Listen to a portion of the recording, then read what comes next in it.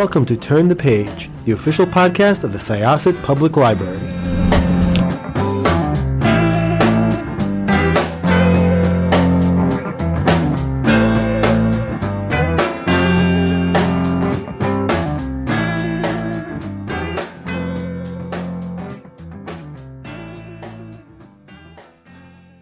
Hello, everyone, and welcome to Turn the Page. I'm your host today, Jen, and I'm here with the author of a really fascinating new history of the video game industry that really made me relive a lot of my youth. Could I ask you to introduce yourself and your book, please?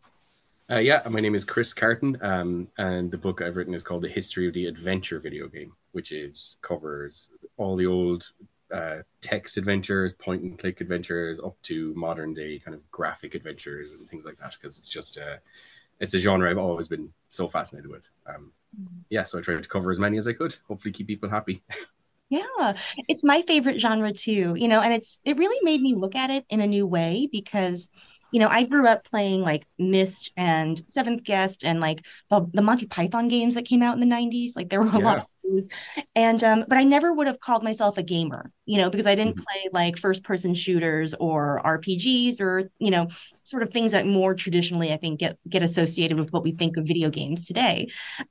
So I'm curious, like, how did you get into writing about these? Because you've written about a lot of kinds of video games. What drew you to video games in general and to this project? When I got started writing, I knew that the publisher I'm working with now were trying to branch out and do more video game books. So I just pitched it the original book was a guide to video game movies, which I thought was very niche and no one would have any interest in. But it landed and they wanted to see it happen, so I wrote it.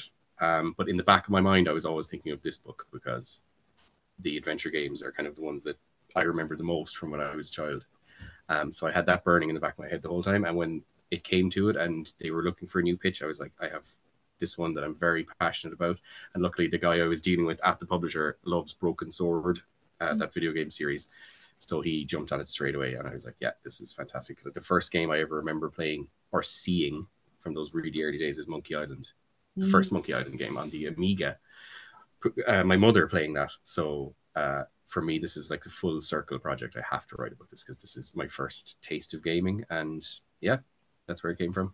Wow. I'm sort of jealous about growing up in a gaming family because I did not. And so the people around me viewed it as a waste of time. But Yeah. it's really interesting, I think. It is a really cool genre and it is very expansive too. Like it fills a lot of type of games, I think. So before, we get into it specifically, maybe just for our readers, could you talk about like what constitutes an adventure game? Yeah, that's true. Actually, it's a tough one to nail down. That's why I think this book might please some people and not please others, because I just had to define it myself at the start. And I just thought, it's all about the story. It's all about the choices. It's about being able to alter the world without having, shooting things or, like a first person game. In a way, then it's also a lot of the games you see nowadays that are the big blockbuster Hollywood style ones follow this template. Like it's about the story, it's about the characters, but it all goes back to these games. They started it all. So I think anything where you can take control of this character, engage in dialogue, you know, move the game world around to change the outcome. That's what these games are all about. And I think the input has changed over the years. You're clicking with your mouse. Sometimes you're moving with a stick or a controller. But at their heart, they're all about the story for me. Yeah, and it is interesting through the book to trace how changes in the technologies sort of influenced how adventure games developed. Because one of the things you write about is, yeah, how it goes from sort of like text-based games to point and click, and then it gets a little bit more expansive from there. Um, when preparing for this book, did you like go back and revisit any of them by playing them? And I'm wondering, like, what is the availability of some of these old games? Like, can you play them on emulators or can you find them online or? Yeah, it was a tricky one. There's a mixture because a lot of the really popular ones like Monkey Island or Maniac Mansion and things like that have been re-released or remastered and stuff like that. They're easy enough to find. You find them on Steam or you can find them on some consoles. But yeah, there was some emulation involved because some of these games are so old and they just haven't been preserved. Like gaming isn't something that's as preserved as movies or books or stuff like that. You really have to root around to try and find access to them. A lot of them, luckily, I had just played throughout my life. I knew them like the back of my hand, like things like Monkey Island, Discworld, and Simon the Sorcerer, and games like that, and The Seventh Guest, which I absolutely love. So yeah, it was a mixture. I didn't, if there was a game that I had played so much when I was younger, I probably didn't revisit it. I just looked up a few videos on YouTube to remind myself of how they went. But yeah, there was a lot of rediscovery and a lot of discovery of new games that I didn't even know about. GOG is a website that you can get, legally get good games on. Emulation is a big part of it, and then watching there's playthroughs on YouTube and stuff, so you can see through games. If they're not accessible, you can watch someone else who's played them. Very cool. Fun research. That is really fun research. Yeah, it blows my mind that some of these games that back in the 80s or 90s like occupied multiple floppy disks or CD-ROMs, like now are phone games, like our phones can play them. Like so true. Yeah, I think the original Monkey Island that we had in our house, like I could be blowing it out of proportion now. I'm sure it's somewhere in my mom's attic, but there must have been about 12 discs. And you have to change them so often, and something really exciting is about to happen, and then it goes, oh, change to disc 4, and you're like, ah. But yeah, it's so funny. Yeah, you can play them on your phone now, and they download in like 2 seconds. Yes, it's wild. Like, yeah, just so much time waiting. Yeah. You were more patient back then, though, I think. Oh my gosh, yes, we did not expect things to happen instantaneously. So yeah, we're spoiled. I want to talk about something you mentioned before, which is that, we're sort of starting to take these games more seriously now, and that's maybe why like a lot of them are available again. And like, do you think that the fact that we finally kind of see games as art in its own right, like, do you think that has sort of like um prompted like some of these games becoming available again, or presenting themselves either in the original versions or in updated versions? I think it definitely has, and I think a lot of it is owed to other genres too. Like if you look at something like The Last of Us, that was such a big TV event which came from a video game, and they're so cinematic. It didn't really need to be a TV show because the game itself is so story driven and all that kind of stuff. So I think people, from the Netflix era, let's say, where you want to binge a TV show, you want a good story, are now seeing that these older games had those, decades ago, but we just didn't, like you said, there was kind of not a taboo. It just wasn't appreciated that way. It was just something, it was a niche thing that some people did. Most people read a book or they watched TV. And I think now that the story is coming back into gaming, that's why these things are being revisited, because people realize these are classic stories that really influenced, shows as well as games. So yeah, I think that has a lot to do with it. I am very interested in like the adaptation phenomenon, and how that's really changed as the stories in games get more complex. Again, like we're sort of going back in that direction. But, when they used to adapt stuff, we always used to talk about like, in the 90s with Mario Brothers and stuff like that there wasn't enough material to adapt, and you had to add all this like story and characterization and lore like onto, people traveling through sewers and jumping on turtles. Yeah, And yeah. now it's like such a different problem. Like there's so much story in the game already. And you kind of like with games like The Last of Us, you play that game so much longer than you will spend watching a mini series, that you actually have to cut That's right. Yeah. the story. Yeah, and if you look at the way they produced it, I'd say it is acting. You people in motion capture suits the way you'd have Sam Worthington or Zoe Saldana doing Avatar. So these are actors in a studio doing, saying a script, and then to directly translate that with live action actors doing a similar thing. I mean, it's great. It is, because it gets more people into the medium, but it's funny. It's getting so close now. It's like, what's the difference? I'd love to talk a little bit about you know, I guess like the spaces in the game industry that these games kind of occupy, because like they're becoming more mainstream, the sort of like story driven adventure games. But I feel like a lot of them are being produced by like indie like outlets at this time, and they're becoming more mainstream, but like you still have like the really big gaming studios working on, I think, like what we tend to associate with gaming in the mainstream, like, yeah, the shooters and the war games and RPGs and stuff like that.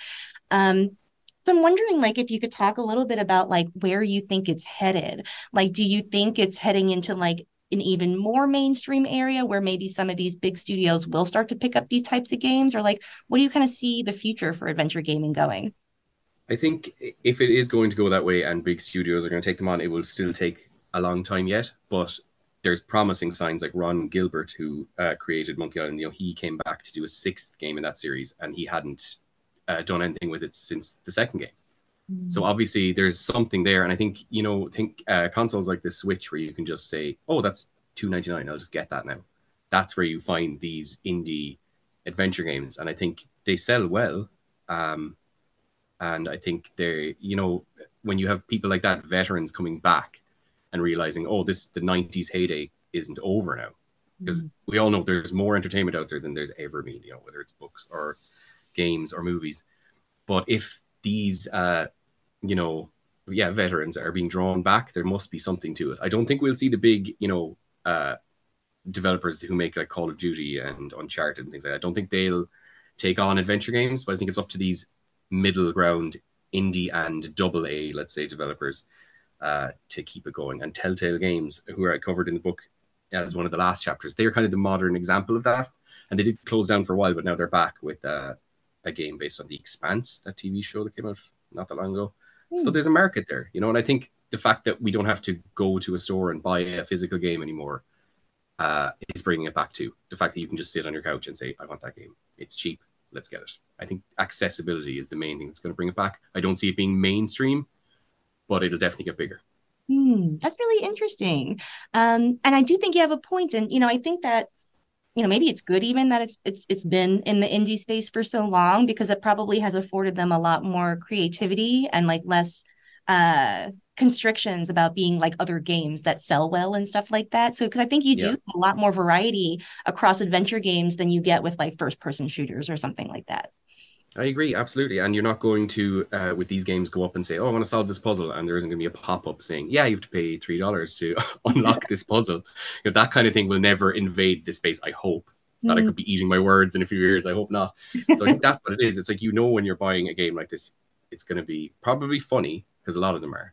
It's going to be well told story. It's going to make you angry and frustrated because that's what they do. I don't know how we got through a lot of these games when there was no guide readily available. So I think that's what the charm is. Good story, unique gameplay. When you get a puzzle, it's like, oh, that is the best feeling. It's better than a platform game, or it's better than shooting someone in Call of Duty or whatever. So I think that's what it is. It's not going to be taken over by the kind of monetization that's happening a lot in gaming. It's a complete product. Yeah, that's true. That's really interesting. And I think it has like a lot of, sort of, I guess, like protection from like trends and like market valuations because of that. Could you talk a little bit about like what some of your favorites were? You mentioned a couple when we started, like Monkey Island, but like, did you continue playing them like into the, the early 21st century? And like, what were ones recently that really grabbed you? The ones recently that grabbed me, well, obviously the new Monkey Island that came out is fantastic. I love that.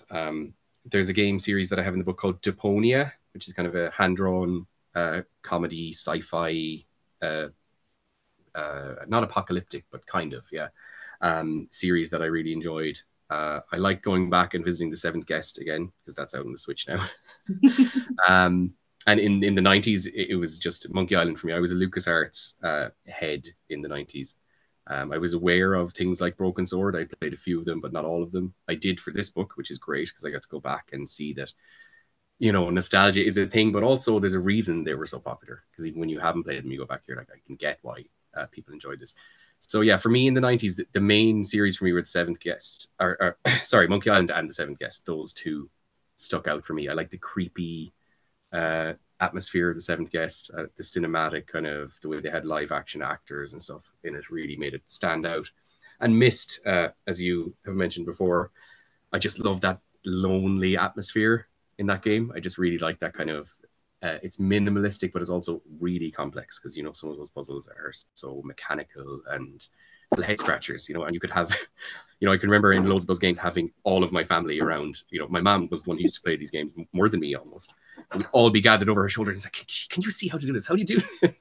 And we'd all be like putting our heads together and trying to figure it out. So yeah, those are the ones that I liked. And I did keep playing them, not as much because I moved more onto consoles and they, just weren't as big a thing. You were lucky to get one on a console. MYST was on the Xbox and stuff like that, but my friend had that and I played it a little bit. But I did fall away from them, but I'm glad they've come back now with like things like Thimbleweed Park and, you know, re-releases of Grim Fandango was another one I really, really love. Oh, I love that. And Day of the Tentacle as well is another one. If I had to pick favorites, it would probably be Monkey Island 2, Day of the Tentacle, and Grim Fandango. They're my 3 favorites, but I love them. I love everything. King's Quest, all that pioneering stuff that the Williams, Ken and Roberta Williams made. Like they created the genre basically, so we owe a lot to them. But yeah, loads. I can't pick. It's so much fun to like read about them all in succession, you know, because like so many of them I played in isolation, you know, and so in particular, like when I got to the section on Toonstruck, like the Christopher Lloyd game, Yeah, I I was like, oh my gosh, like I didn't make that up. That's a real game. I had a memory of playing it from like 20 something years ago, but I've never heard it mentioned anywhere, never talked to another person about it. It was just something that like my parent like picked out of a discount bin and yeah. gave to me. And so it was really nice to see that like other people played these games and that they were well received and that like they were like there were communities around them too, like family communities like yours playing this Yeah. together. And also like a lot of this was also, I guess, simultaneous with like the rise of the internet at home too. And like people were talking about them online too. And, you know, it's kind of nice that they were like, they're both kind of isolated experiences because you're playing alone, but then you do like connect with other people about them, you know? That's it. Absolutely. I think it's great. I'm really happy to hear that actually, that you can now, if anyone ever questions you on Toonstruck's existence, you can be like, well, look, it's in a book. This Yeah. guy knows about it. Yeah. But that's it. You think when you, like you said, you're so isolated playing these games, you're like, I'm the only one who knows about this. And then when you find someone else, you're like, oh my God, I can't believe someone else actually knows. My brother is a huge fan of that game. He really, really likes it. And yeah, it's great to get those things out there. And, you know, things like the Neverhood with its stop motion. You know, I remember seeing that when I was a kid and I love anything to do with stop motion. So I saw that and I was like, oh my God, a game in stop motion where you can click and move this character. Like, and I thought, like you, no one knows what this is. And but they do. Now that you have access to the internet and social media, you can see everything is appreciated in some way. So it's great. Yeah. That is really nice. And you know, another thing that interested me too was that like you know, obviously I knew that a lot of these games were kind of franchises that like released over long periods of time, but I never really like, you know, thought about like, oh, this game was produced for like over 25 years, you know, like, and I think we tend to think now about like movies having created like franchises that take like years and years to tell, but like video games were kind of in that space first. Yeah, absolutely. I agree. Yeah. And to see them come back the way that, you know, we get several different reboots and remakes of movies these days is a good thing. I think it's more palatable with games because you're in control and it will be hopefully a different or an enhanced experience. With movies it's tougher because it can be kind of disrupting your nostalgia or your memories or, you know, whatever. But with games it's easier, I think, to have two things coexist. But yeah, these games are, you know, there's obviously a reason that they're so long running. Broken Sword, the series that the publisher that I liaise with, he really loves that. Like they just had a sixth game announced, you know, a few days ago, and that series started in the 90s as well. So it's great. I think there's obviously an appetite. I'd love for you to talk a little bit about like maybe what's next for you. Are you writing about video games going forward? Like what's in the I know it's hard to talk about things that aren't happening yet, but like Yeah. where's your writing headed? My writing's headed. Yeah, it's still stuck in the gaming sphere for the foreseeable future. I have a book that came out last month about video games based on movies. So it has 300 or so games, like, you know, Aladdin. You know, it has your classic Disney. It has all the Star Wars games, Indiana Jones, Blair Witch, all these Oh, games that came from movie franchises. So that came out last month. This one that we're talking about now should be out soon. And then next year there'll be a part two to the movie games one, which goes from 2001 up to now, let's say. And after that, I have another history book that covers Gothic video games instead of the adventure video games. So games like, yeah, I have a book on the history of Gothic video games coming out at some point next year. So that'll be covering things like Castlevania, Legacy of Kain, Ghosts and Goblins, anything that has a bit of a spooky theme to it. So it's not so much a genre, more a what would you say, an aesthetic. hmm. Yeah, that's That that's is my near future. Nice. I'm interested in like a lot of that stuff, like the recent book about video game movies, or movie video games. I'm sorry, I got Yeah. the order wrong. No, there is two of them. So yeah, Yeah. there's the one on video game movies and then there's the movie game one. So yeah, it's Moving in both confusing. directions is super interesting, I think, because I played a lot of those video games in the 90s, that the Disney ones like Aladdin that you mentioned and Lion King. And, it was a really interesting way as a kid to like experience a movie again. I'm also super interested in this Gothic project because like horror gaming is something that I consider myself like a spooky enthusiast. Like I love horror movies and horror books, but like horror games or spooky games have always scared me so much more than Yeah, just things that you are watching or reading because you're just a little bit more involved. And so, yeah, I'm very excited for that project. That sounds super cool. that's great. Thank you. Yeah, I'm really happy to do that one because I'm very much, I can't wait for Halloween already. And it's only August.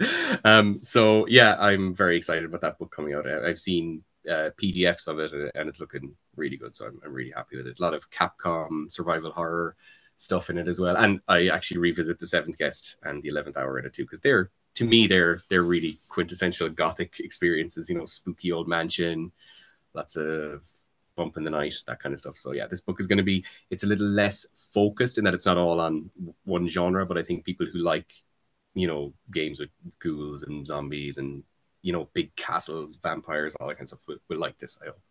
Oh, cool. Well, I hope that you'll maybe consider coming back to the show to talk about that one when it's coming out into the world because it sounds really I would cool. love that. Yeah, I'd absolutely love that. Well, thank you so much for joining us. This has been really lovely. And I think I'm very excited for our patrons to read this and for me to have lots of video game discussions with them. So thank you. Thanks so much for having me on. I really appreciate it. It's been great. Thank you. Okay, listeners, you'll be able to pick up The History of the Adventure video game on September 30th, I believe, over here. And by the time that you hear this, it'll be out in the world. So pick it up. Go to your favorite library or independent bookstore, wherever you like to get your books, and pick it up. Thank you so much for joining us. It is now time to close this chapter. It's time to close this chapter of Turn the Page. Join us for the next episode.